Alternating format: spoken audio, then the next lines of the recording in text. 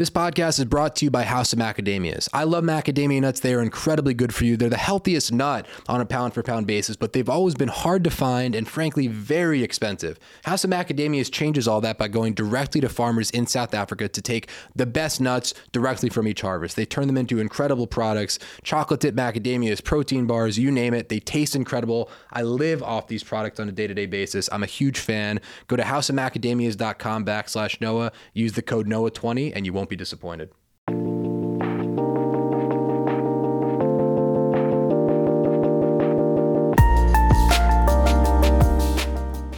Welcome to the Uncharted podcast. Uncharted is a community of some of the world's best entrepreneurs, founders, investors, creatives, and beyond. At our dinners and at our annual summit in New York, we have dialogues with people who are truly at the top of their game across every industry.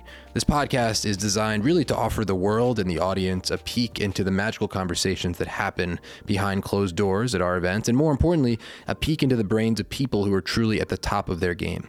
My goal with every guest is that if you know them well, you'll hear them talk about something or say something they've really never said before, and if you've never heard of them, you'll know exactly what makes them such a badass by the time the episode is over. Welcome to Uncharted. We're glad you're here.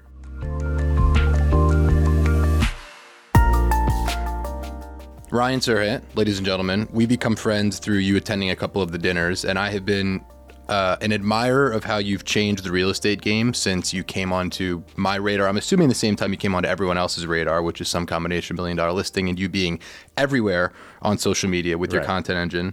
I've been impressed by not only how down to earth you are, but you're just such a nice guy, and it's been so good to get to know you. Thanks. You're awesome. You're not what I expected, and I mean that in the best way possible. So it's super good to have you here. It's a good brand story. The thing that fascinates me about you is that this year you're going to do what in revenue this year? Revenue this year. So this is our second year as a business. So I got into real estate in 2008. I was a real estate broker in New York City, built a large sales team, bi-coastal, the whole thing, TV show and all that stuff. And then in 2020, I left to start my own company, entrepreneurial spirit and all, and thought I could do things really, really differently. 2021 was our first fiscal year. So this year ending out, we'll do like $56 million in revenue. $56 million in revenue this year. Yeah, year two. And 10 years ago or less, you were basically, I say this with respect, a starving artist in New York City, right? Yeah, more like 14 years ago. Yeah, but 14. It's still pretty quick, right? Yeah, I guess so, but dude, it feels so long. Time goes by real fast, but at the same time, like it does. Like when you do as much as we do, all the time, like when you're an entrepreneur, you're just grinding all the time. So I think you feel it, right? There's no days where I can check out. Like there's never been a day since I got to New York City where I just wake up, go to work, and come home. Sometimes I envy that a little bit. Like I have friends who have jobs. I have friends who like go to work, and I'm always like, wow, what is that like? I'm like, what did you do this afternoon? They're like, I don't know. I think I had some meetings. I did some stuff. I have a report due on Friday, and I'm like, damn, the simplicity of that. I have to kill all day long. So life is definitely different now, and starting my own thing was the best thing I ever did, and I should have done it sooner. Tell the audience about. I know the story is, for the audience who doesn't know, Ryan moved to New York to be an actor 14 years ago, give or take. And basically you pivoted into real estate when, like many artists do, you're like, I would like to make some money that's not dependent on me booking castings, which I can't rely on. So you made like $9,000 your first year, a little more the next year. Yeah. And then it started to take off. Is what you're doing now scratching the creative itch that you had when you wanted to be an actor? Doing $1 Million Listing definitely scratched that creative itch early on, because I'd put acting totally to the side when I went broke, and it was like, makes sense. Move home to Colorado or stay in New York City and I guess rent apartments to strangers on Craigslist. Like that was really the job, right? That was the work. So a significant amount of hustle and learning how to talk to strangers all day, every day. And the show though came around and it was like, hey, we're looking for the best real estate agents under the age of 30 in New York City. Do you have what it takes for the New York version? How'd you hear about it? It was just an open casting call in like Curbed, which is a real estate blog. And so I showed up, and 3,000 real estate agents showed up at the casting call. But I had been in front of the camera. I'd been on stage like my whole life. It's the only thing that I was ever like kind of okay at. And so I just I was probably the worst real estate agent in that room. How much revenue were you doing when you like walked in that room? Like how good was your real estate business? I'd been doing it for a year. So small. Yeah, there's no revenue calculations. It was more like, did I successfully pay rent this year and eat food? I did. I just won the year, right? I won the year. So you're at rock bottom, essentially, respectfully, when you go into this casting call. Yeah, I was living in a little studio in the financial district. I was just sort of trying to wait. I was winging it, right? I was meeting random people, running all over the place, went into that casting call, and I knew how to perform in front of a camera, though.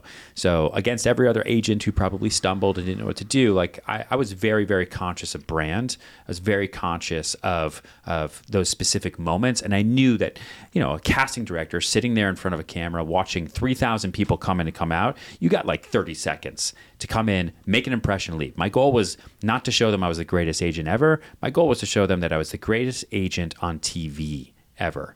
Like that was the job. That was the win. And so, that's what I did. And the casting process took like 8 months, and then got onto the show. And the show definitely scratched that itch because you had to be. We were all producers, right? Like reality TV, they don't help you. If anything, it's the exact opposite. The first season of $1 Million Listing New York, they cast 4 of us, and the producers told us, and this is like where TV is way more cutthroat than even real estate or business. Like, we're going to take all 4 of you, and we're going to film the entire season. The one who sucks gets cut, and we're not going to tell you till it airs. And there was whoa, yeah, it was intense. So 3 of us made it, thank God, and then we did it for 10 years. A lot happened in those 10 years. Did you have the epiphany? Like, did you have the foresight to say, okay, this is the thing, like this $1 million, like getting picked is a huge deal. In your head, are you like, this is my freaking moment. We got to push. I got to change my approach. I was looking at I thought maybe I would go back to school at that time, because being a real estate agent in New York City is hard. I mean, being a real estate agent anywhere is hard. Being a salesperson anywhere is hard. There's no boss. There's no mentorship. There's no great training out there. It's all just sort of like eat what you kill. If you got it, then you could do it. If you don't got it, get another job kind of thing. And so I was just trying to figure my way through life here and trying to see, like, am I going to stay in New York? Do I go back and get a higher degree? I don't know. But the show definitely put a gun to my head. I didn't know if it was going to work, right? Because a lot of 9 out of 10 shows come out, do one season, bomb, no one watches it, and they disappear for the rest of time. I had no idea that this one was actually going to work. And so I just tried to make it as interesting as possible, right? How did you think through that? Like, what's the approach? I knew that anything that you record ever is written in permanent ink. And so whether it's this podcast or an episode of $1 Million Listing or a TikTok or anything, you always want to put yourself out there to the benefit of you in 24 months. So anything I'm putting out into the world, I don't want people to see what I'm doing today, which at that time was like a cinnamon raisin bagel and like trying to meet a rental client in Koreatown. Like, that's not good for my brand in 2 years. In 2 years, I want to be here. So that's what I'm going to show them, which is super stressful, but you can do it, right? So it's kind of projecting future you as best you possibly can. And that really, really pushed me forward. And that was my light bulb moment of like, wait, if I can do this with a camera in front of my face, then I can probably do this anywhere. And then everyone's a potential client. And then I just have to believe in myself. And I am just going to tell everyone I'm the greatest real estate broker in the history of the world. And eventually it will be true.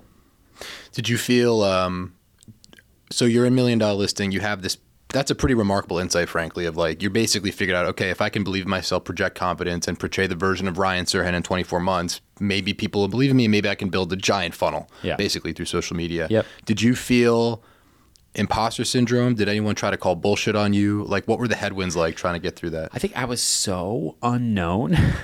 My competition on the show definitely tried to call bullshit, and there was a lot of drama. But other than that, I was so unknown. No one had any idea who I was. Like I was like below even the foundation of awareness that I only had up to go.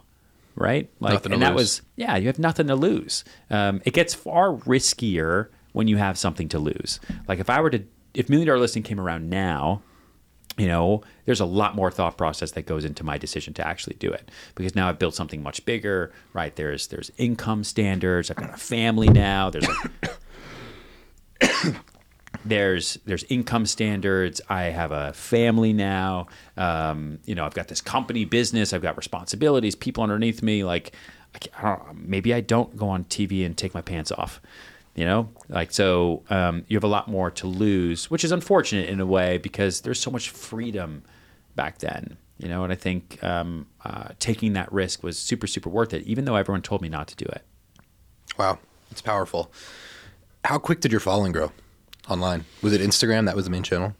I mean, $1 Million Listing came out in 2012. I mean, I think Instagram was invented in 2012 or something like that, but people didn't actually start using it until 2013 or 14. Like, I think I got it in 2013.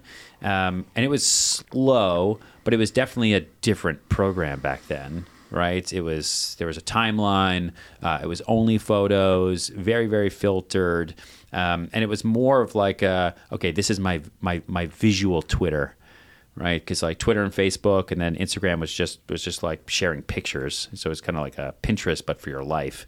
And every time the show would air, the following would grow, and you just watch that happen.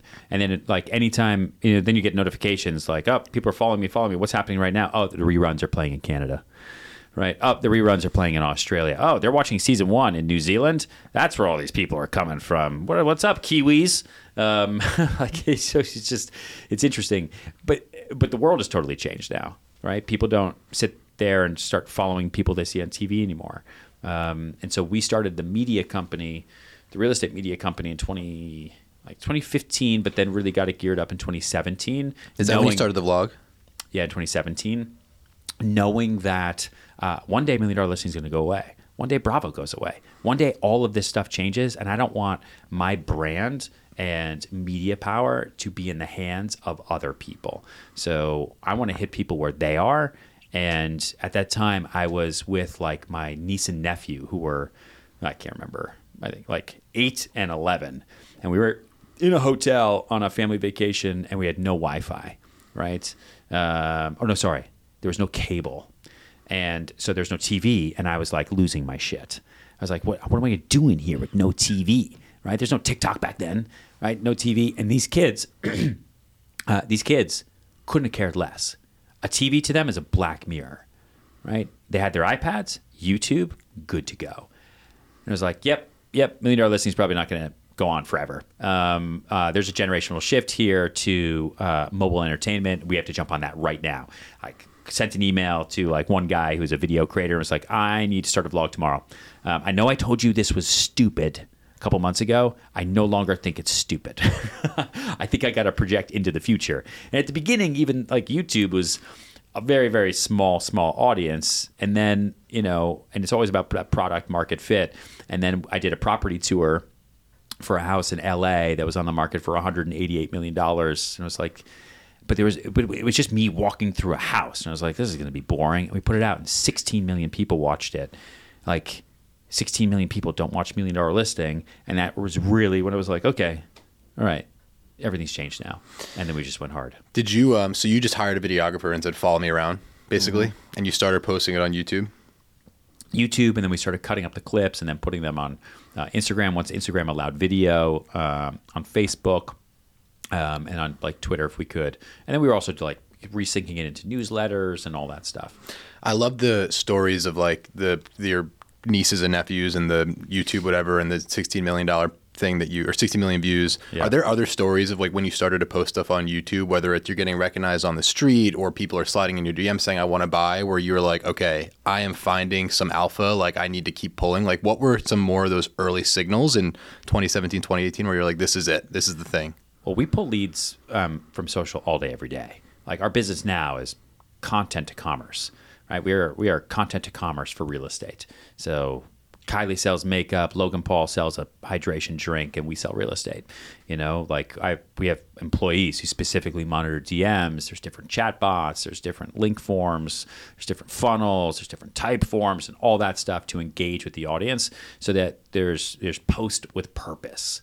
Right, so you're not just posting to post; you're posting with purpose, and we do that for all of our agents and all of our properties. But early on, people recognize me from the show all the time, but there was definitely a difference. Honestly, there's when the vlog came out, a couple months after that, I remember getting stopped on the street, and like this guy, I think we were in Soho on Broadway. This dude was like, "Dude, Serhant." It's like, "Hey man, what's up?" He's like, "I love your vlog." And I was with someone else, and we were like, "Excuse me, what did you just say?" And for what was that? I mean, for 5 years it had been, "I love you on the show. $1 Million Listing is my favorite show," right? "I hated you, but now I like you." Whatever it is. "I love your wife. Oh my God, your wedding." All that stuff. And then all of a sudden it switched where people stopped watching TV and they were just on their phones or on their iPads or on their computers. It's like, "I loved your vlog." And then that started and it went every day. And then when TikTok came out, then all of a sudden I started getting these young groups of dudes, young people coming up to me and like, "Oh my God, you're the TikTok real estate broker." I was like, "What did you just say? What am I?" I had no idea. And like these people have no idea that I did a TV show for 10 years. They have no idea that I have books, I have my own company. All they know is I'm the guy that shows high-priced property and also sells it on TikTok.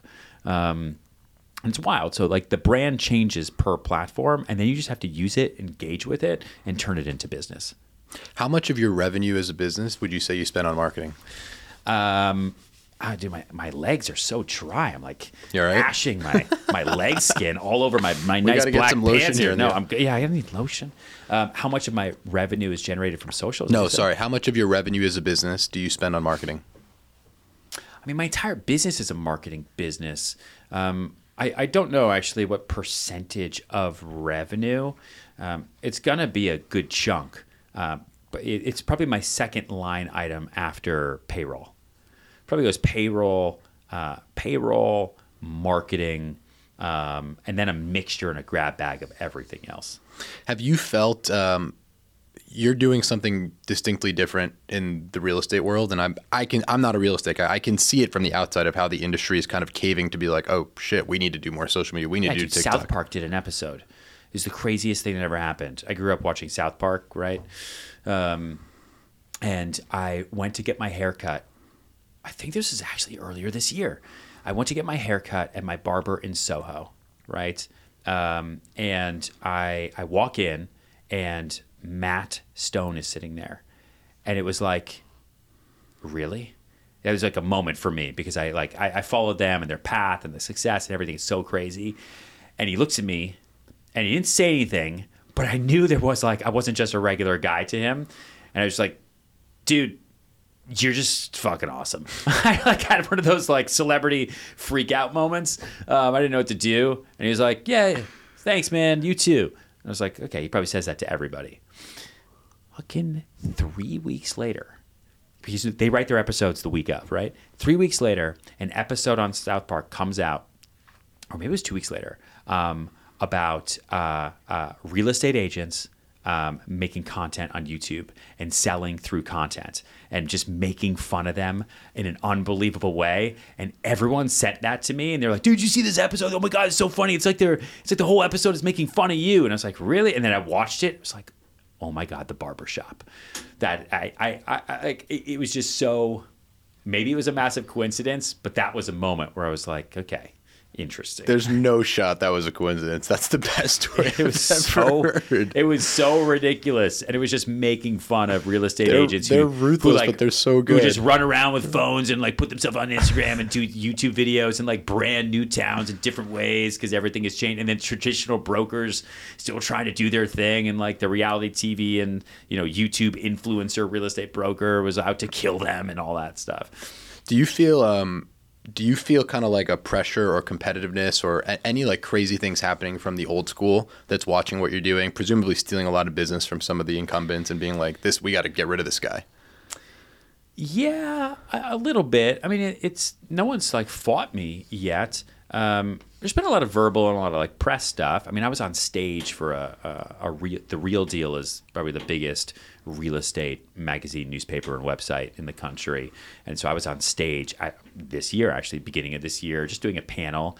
And one of the incumbent traditional real estate brokerage CEOs started the panel by basically saying, "Hey, sorry, I know we're going to get to questions, but I just want to tell everybody how terrible reality TV and social media has been for this business." And went on a 7 to 9 minute tirade, and it just ripped me Whoa. apart on stage. And the whole audience was like, "What just happened?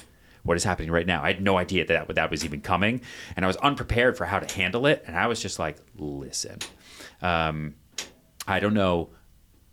What is that? The radiator, probably, right? Radiator? Yeah. You guys can keep it. All right, cool. You can edit the clicking out. Yeah. Are you want to turn? If you turn the heat off, probably.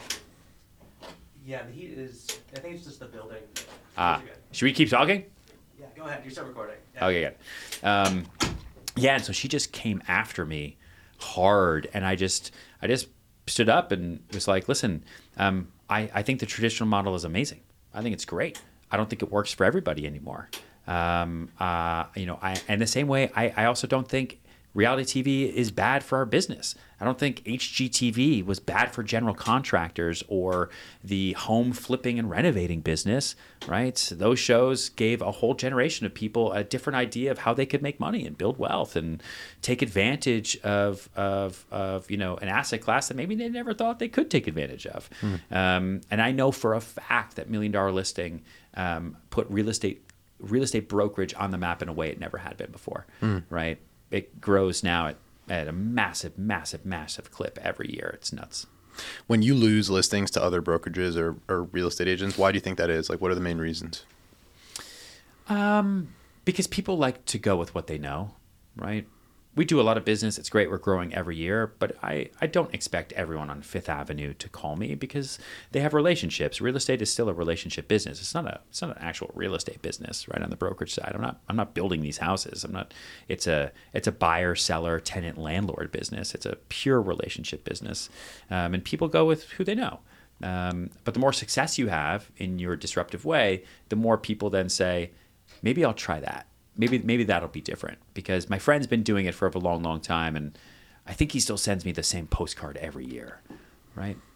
And so, it can be difficult to take business away from incumbents, but you also want to spend time not pitching the unpitchable, right? Like I don't like ever hold myself to some standard that I'm going to be able to go out there and get business that 95% of the time is going to go with that other choice. Right? There's enough business out there for all of us. Let's just grow the pie. My friend Moyes, who I think you met at a dinner, he founded and sold Native Deodorant for $100 million. I told him I was interviewing you, and he wanted me to ask you this question.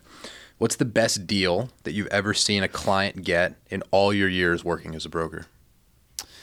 There's two, and they both happened during COVID.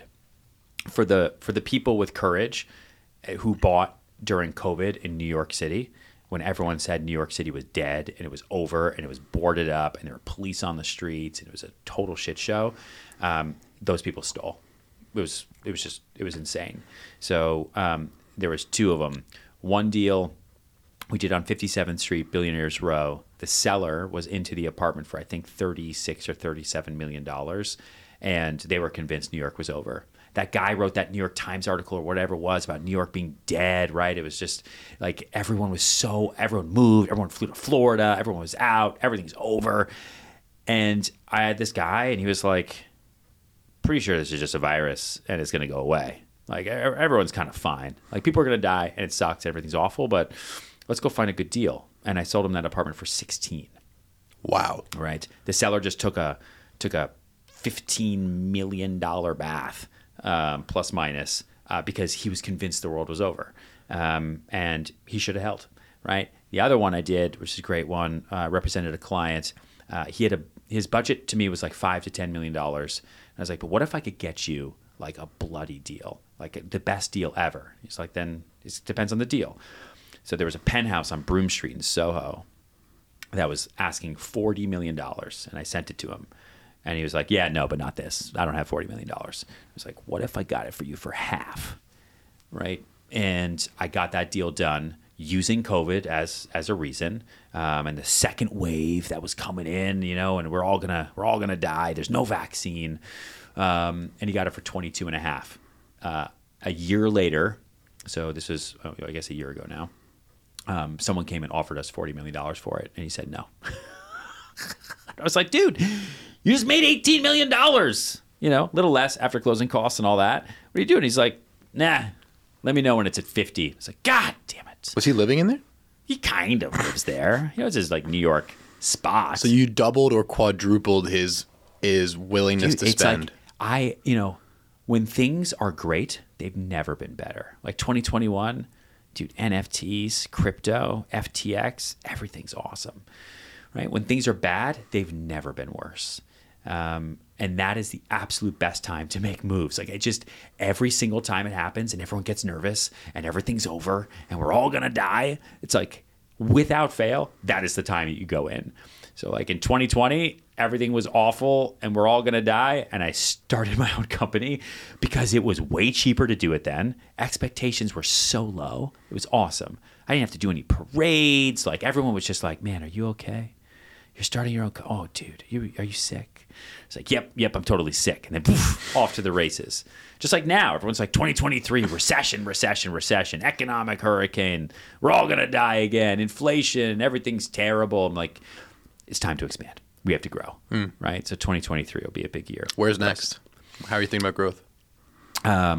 Staying on the East Coast for now so that we have easy access to put out fires or just to be there, right? So obviously the surrounding states of New York and then everything down on the way to Florida. From there, we'll start to move west, but keeping it pretty close to us as we figure out what expansion even means for us. How does it work? Like what are our markets going to need? What are we going to do? How does the brand, how is it absorbed? We think a lot about like, what does Serhant mean for real estate in New York? What's it mean in Miami? What's it mean in Charlotte, North Carolina? What's it mean in Columbus, Ohio? Because it's different everywhere, right? And how do we play with that? How quick do you want to expand? Quick. What does that look like? So 2023, my goal is to be in 12 markets by the end of the year, which means I want to open a market once a month. If we can do faster, great. But I think 12 is aggressive. It's aggressive.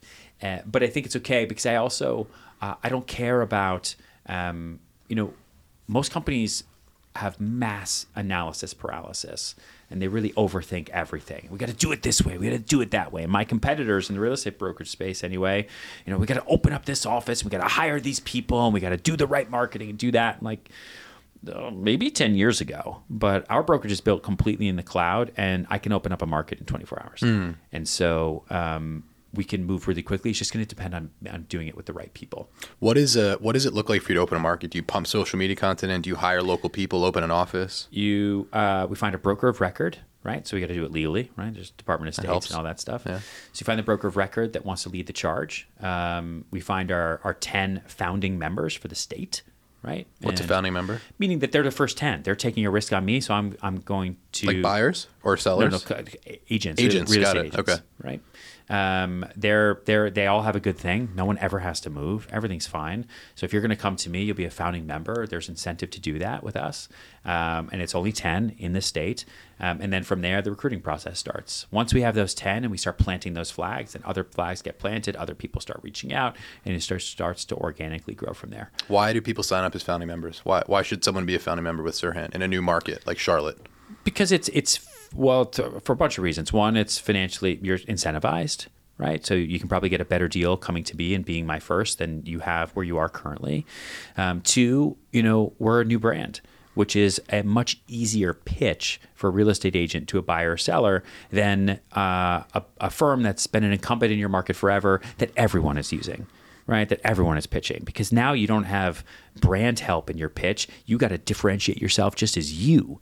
So when you have a new brand, something different that has direct ties into New York City, that is the number one most followed and subscribed to real estate brokerage brand on planet Earth, that is a good pitch for people, and they have direct access to me, my entire team, and everything that we're doing as we change the business into the future.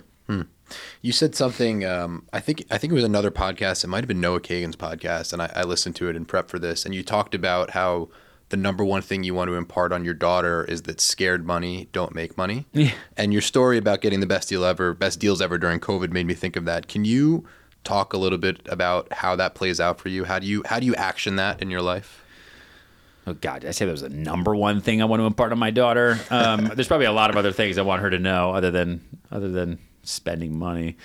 No, you know what, man? Like, I grew up fine. Life was fine, but we never talked about money. We never talked about money at the dinner table. The only times we ever discussed money were when my little brother and I had to work, and work for like no money.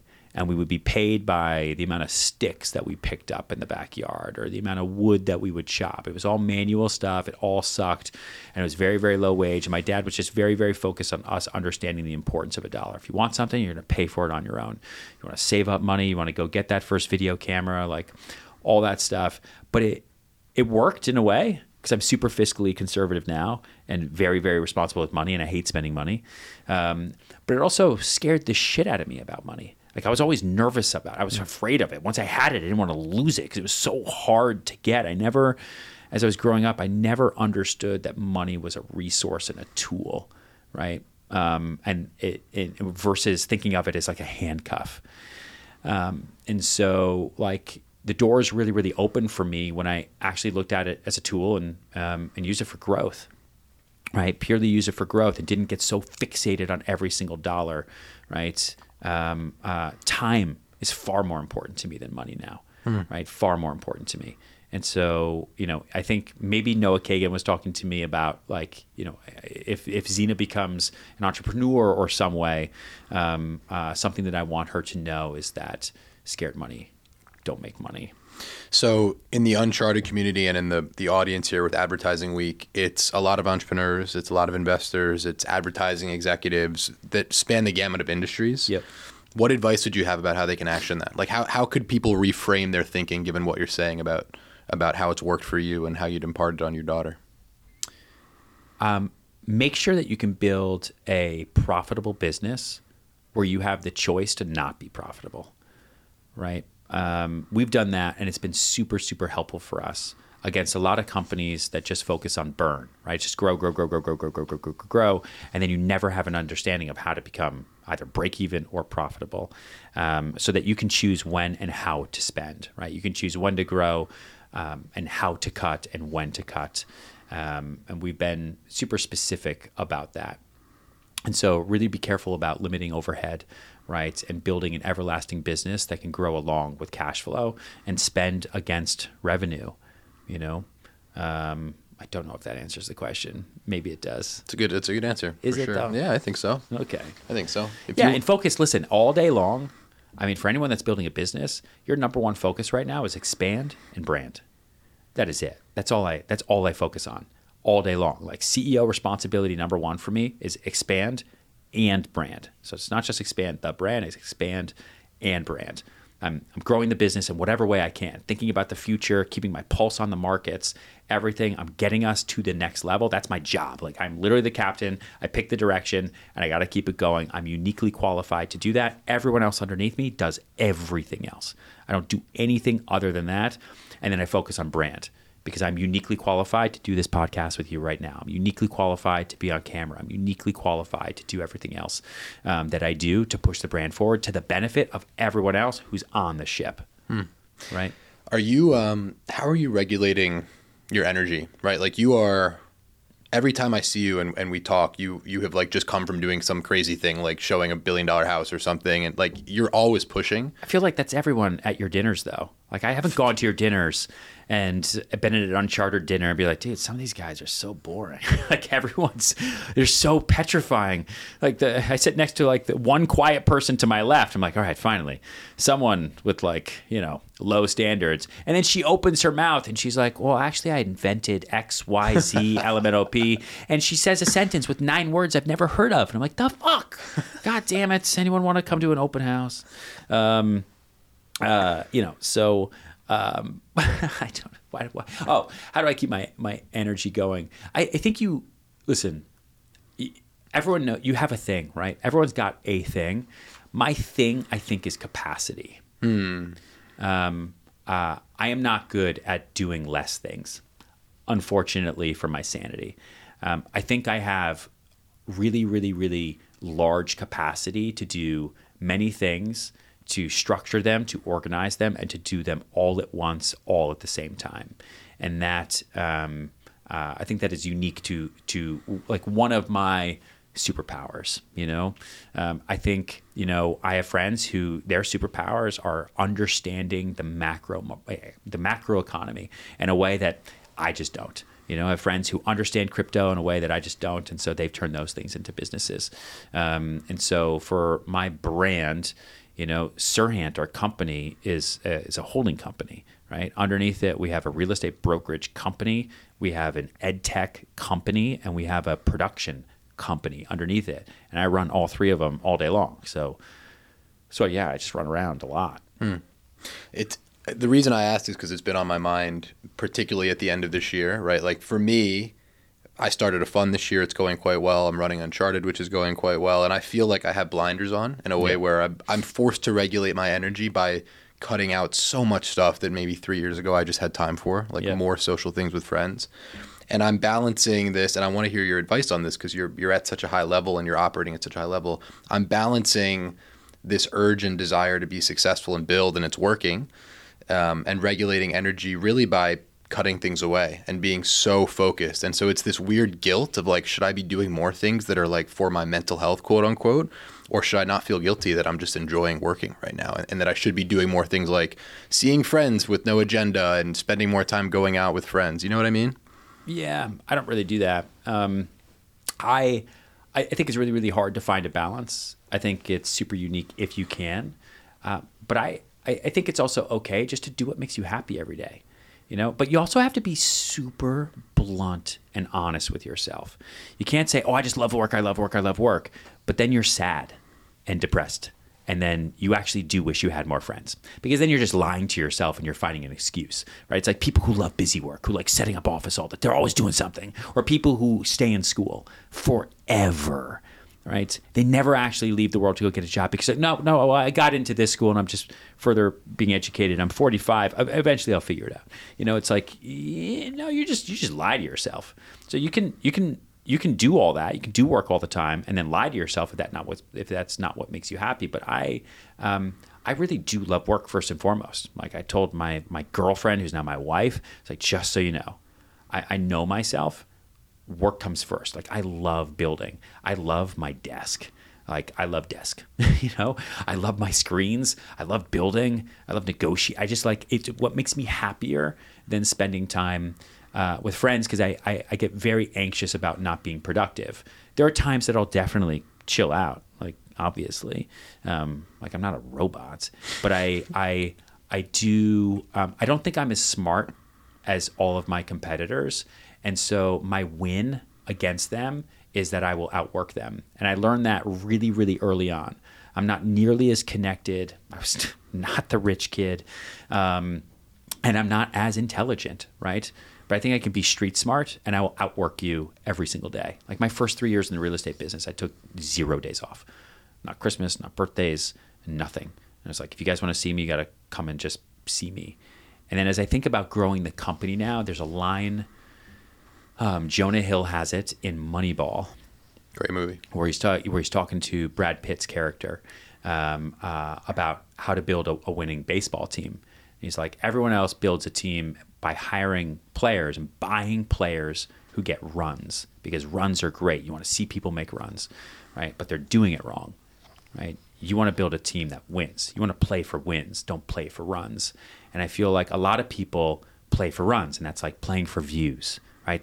They play for ego, right? They're doing this because they think it's going to be cool, because they're not actually afraid of failure. They're afraid of being embarrassed, because with our phones these days, everything you do is so public and you don't embarrass yourself. So I'm going to play for runs instead of actually sitting back, fucking grinding and building and playing for wins.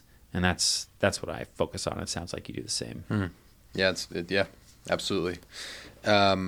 I want to get tactical for a second. You're a salesman at your core, right? So your life is marketing and sales, and like you said it well, right? Whether you're selling alcohol, which is my world, or selling real estate, or selling anything, it's sales. Anyone who's in the industry that's listening to this, sales at all, is going to resonate with this. I think of, you've got a client or you've got a lead where it's a big deal and they're at the 5-yard line and you're just trying to get them across the line and they're playing softball. They're not responding. They're interested. You got a verbal yes, but you need them to sign. Yeah. What are some of the things you've done to get people across the line to close them? Oh, I mean, everything. First of all, I mean, I could answer this question for 100 hours. So let me see how it can be succinct for you. Simply, right, when you're in that moment, you can do one of the 3 P's, P as in Peter, which is push, pull, or persist. So you have to know who your client is and how they react. By the time you get to the 5-yard line, you're going to know whether your client reacts to being pushed, whether you need to pull the deal to make them want it, right? Or whether you just have to be persistent and stay on them. And I've had clients who have, I've had to do all of them, right? All of them, all the way through. I just sold an apartment for $66 million. And the way I got it done, because the guy would not react to pushing at all. He would have just not done the deal because screw you, I'm not going to be homeless. I don't need this place. I was kind of persistent, but I had to be very careful with his time. Otherwise, he wouldn't do the deal, right? And so he went silent on me for a week when we basically had a deal. He just went silent. And if I had sent a general follow-up, like, hey, you still alive? Right? You can never just follow up with check-ins. You always have to follow up with value. And I took a risk. I said, hey, just want to let you know, they're moving forward with somebody else.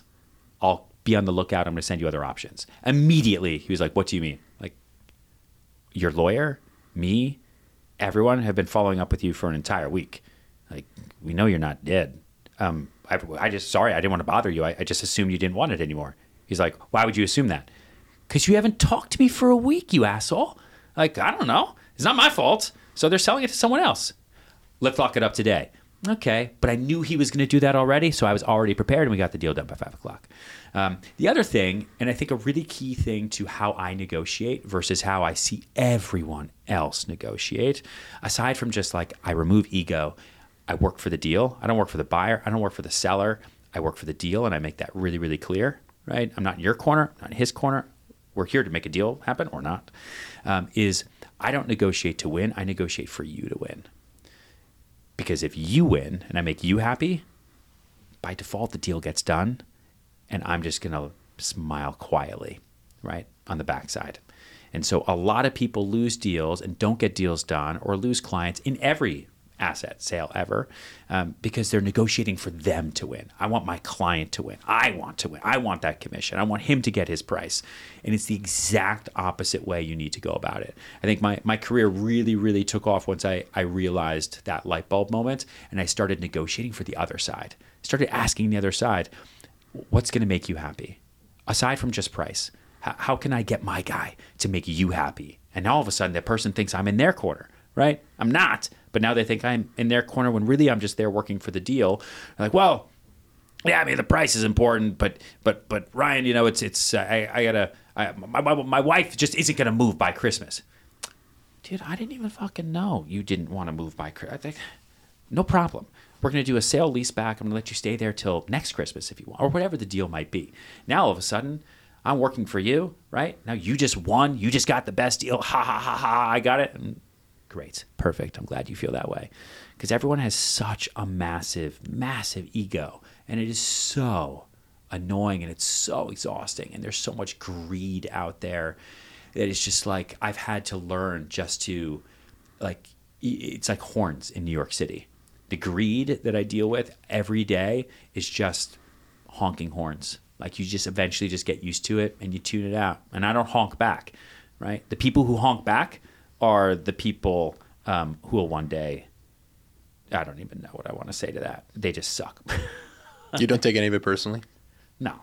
Dude, I was an actor in New York City when I moved here. That you take personally. You get rejected after standing in line for 12 hours at an Actors Equity audition in Times Square, and you walk in the room and they're like, no, wrong nose, right? It's like, oh, I didn't realize you were so old. Oh, I'm not old, I'm 21. Oh, but your hair's gray. That's weird. Bye. Like, you get rejected to your face because of your face, right? You get rejected because of your voice. Like, that's personal. And I did that for 2 years, all day, every day, and gave it everything I had. Maybe I should have stuck it out longer. I don't know, but I say it worked out. In my own way, in a different way, sure, right? But like in real estate and in sales, it's not personal. They bought something else, dude.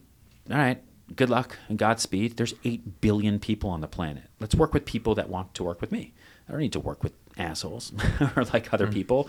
And when people don't pick me, oftentimes I'll send them an orchid and tell them that I'm sorry for their loss, because I actually do that. Yeah, that's because baller.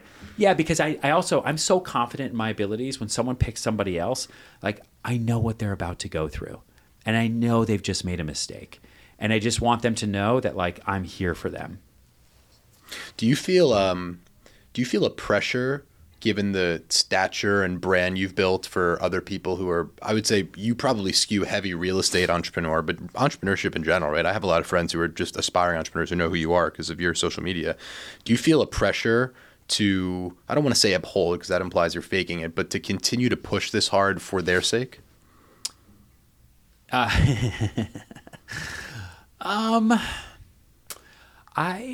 Yeah, I mean, I guess there's a lot of responsibility now. I don't know if I feel like that much pressure from like keeping things going for other people. I feel like there's like some Abraham Lincoln quote that maybe wasn't even for him, but everyone attributed it to him, where he was like, I'm only a success now because I didn't want to let my friends down. You know, like you get to that point where you're like, oh, God damn it, I guess I'll just keep going. For all the people that didn't have the opportunity to be here. I do feel pressure to myself, though. I feel pressure to my future self, like more than anything, you know, like dude, like it's going to be 2030 before we know it. Like it's going to happen. Like there's nothing we can do. We're all going to get older. 2030 will show up. 7 years will have gone by. And I hope Ryan in 2030, like, he's fucking rocks. Like, I hope his life is great. If his life is not great, it means I fucked something up really, really bad between now and then, and I gotta keep it Your going. life is already great, though. But maybe I screw something up. I don't know. Like, who knows? I have no idea. What does it look like? Ryan Serhant in 2030, what does success look like, as much as you can describe it, if you can think that far? Yep. Serhant is a real estate brokerage, is now fully national and international. We've either gone public or been acquired at that point within 7 years. Sell It, so the sales education platform, has either been acquired or is just an incredible business, and we are teaching the world to sell across every vertical. And our real estate production company is the go-to for all real estate media specific, and has grown into like a full-blown agency by that point. And I have at least 2 kids, and I'm still with my wife, and she hasn't left me for some like Greek shipping heir with like a hairy chest or something that I don't have. And I'm still healthy, dude. I'm still healthy, and I haven't hurt myself doing something stupid. And you know, I'm having a good time. And like New Year's is some kick-ass party going into 2030, and I'm hosting it, and I've been able to bring like all my friends and close people to like somewhere sick, and I fully paid the bill. Like that's my I've goal. always had that dream too, weirdly. Dude. Literally, that's always been the thing. I'm like, I know. my goal, I don't know what the number is, but I want to have it to a point where I can be like a 50-person group, 20-person group chat, like, guys, just be in Miami tomorrow and a boat's Yeah. going to pick you up. Don't worry about it. I got Dude, it. I don't know, like maybe social media has like ruined us that way, but like to have like a like you know, Michael Rubin level of you know, clout and ability and dollars, obviously, just to be like my 50 closest friends, hey, just meet at the airport, we'll jump on my plane, we're gonna go somewhere I'm not gonna tell you, but it's gonna be insane. That's Prepare to have goals. the best 3 days of your entire life, to be able to give back to the people that supported you. You know, because I have a lot of friends too who like have supported me this entire time. I'm the guy that does not respond on the group chat, right? I'm the guy that doesn't show up.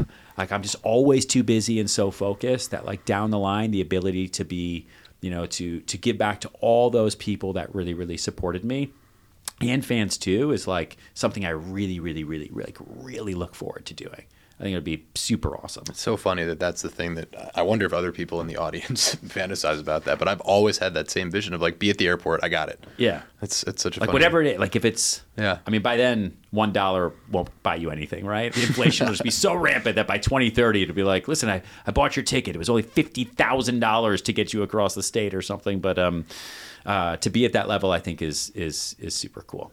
Amazing. we're low on time, and I know you have a call because you're busy and never stop working. Anything else you want to talk about? Anything that's been on your mind recently? No, I think I'm very focused on planning for the future. Like we were talking before this, like, what does AI replace Google? And if that happens, how do you take advantage of and then protect yourself against this generational shift, right? Like, what does that do if your decisions can now be made for you by a computer, right? Like Google is now very much a bookstore, right? You go into the bookstore, say, here's the type of book I'm looking for, and they give you 5 pages books that are along the lines of what you like, but you got to go to the bookstore. You got to click the links and read the damn book and make your own decision, right? Which, when Google came out and Yahoo and fucking Ask Jeeves and whatever the other ones were, was revolutionary, right? Before that, it was Encarta 95. Before that, it was the literal bookstore. So everything always changes, and with like Chat GPT and everything that's going to come from this. It's like if people don't have to make decisions anymore, because we're always looking for the easy way out.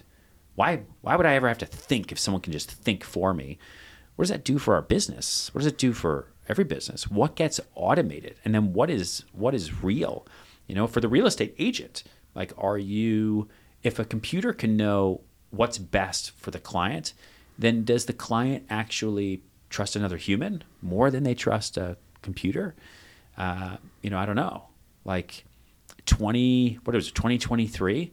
Like, what was life like in 1923? Like, that's how much change we're about to go through, except at a much faster pace. It's just wild to think about. Are you guys doing anything with AI in your business? Are you trying to integrate it? Trying. How so? What does it look like? I think you have to.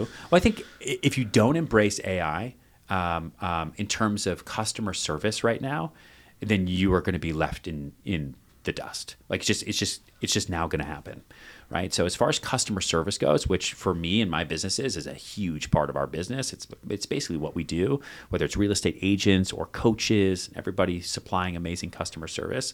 I'm not as concerned about AI creating content that competes with us. I'm not concerned about them being, robots coming and replacing, NFL players. Not yet anyway. But that'll happen eventually, and that'll be insane too. We're just going to turn into like robot games and just watch them crush it. That'll be crazy. It'll be totally crazy. But then they'll start to look humanoid, and it'll be so insane, and then the world's just going to come to a fucking end, man. Like, we got to get off this planet. We're about to ruin it. Now I know why Elon Musk is so insane. These things, he's known all this stuff way before anybody else. He's like, guys. He's a cyborg. Yeah, when he's 3 years old, he's like, Mom, I know the future. We have to fix this. So like customer service, so helping real estate agents move faster. So it's like, Fidelity.com didn't put Goldman Sachs out of business because they knew that the internet wave of, financial systems was coming. So they got ahead of it. That is a very unintelligent way of explaining exactly how that happened. But like, we're trying to do the same thing. Yeah. Got it. All right, you probably have to go. So last question, I guess, before you go. Anyone who's listening to this from the Uncharted world, from the Advertising Week world, young entrepreneurs, people who want to buy homes, why should they hit up Ryan Serhant for anything real estate related? I think the systems we have built, the technology we've built, and the resources we have are unlike anything that the real estate business has ever seen. And I've kept it really, really, really close to the vest so people don't copy me. But it's produced insane results, right? And our ability to really help buyers and really help sellers find the best properties for the best prices, to sell faster and for more money than anybody else, and to really, really help agents build their platforms and build their brands as entrepreneurs, which is what real estate agents are. No one else has what we have to be able to do it. And so it's super, super exciting for me. And I think everybody should work with us. Cool. Amazing. All right. Well, you're awesome, man. Thanks for having me. It's been an honor and a pleasure to get to know you. What an Uncharted podcast. I'm glad we're friends, man. You're the best. Appreciate you. Thanks.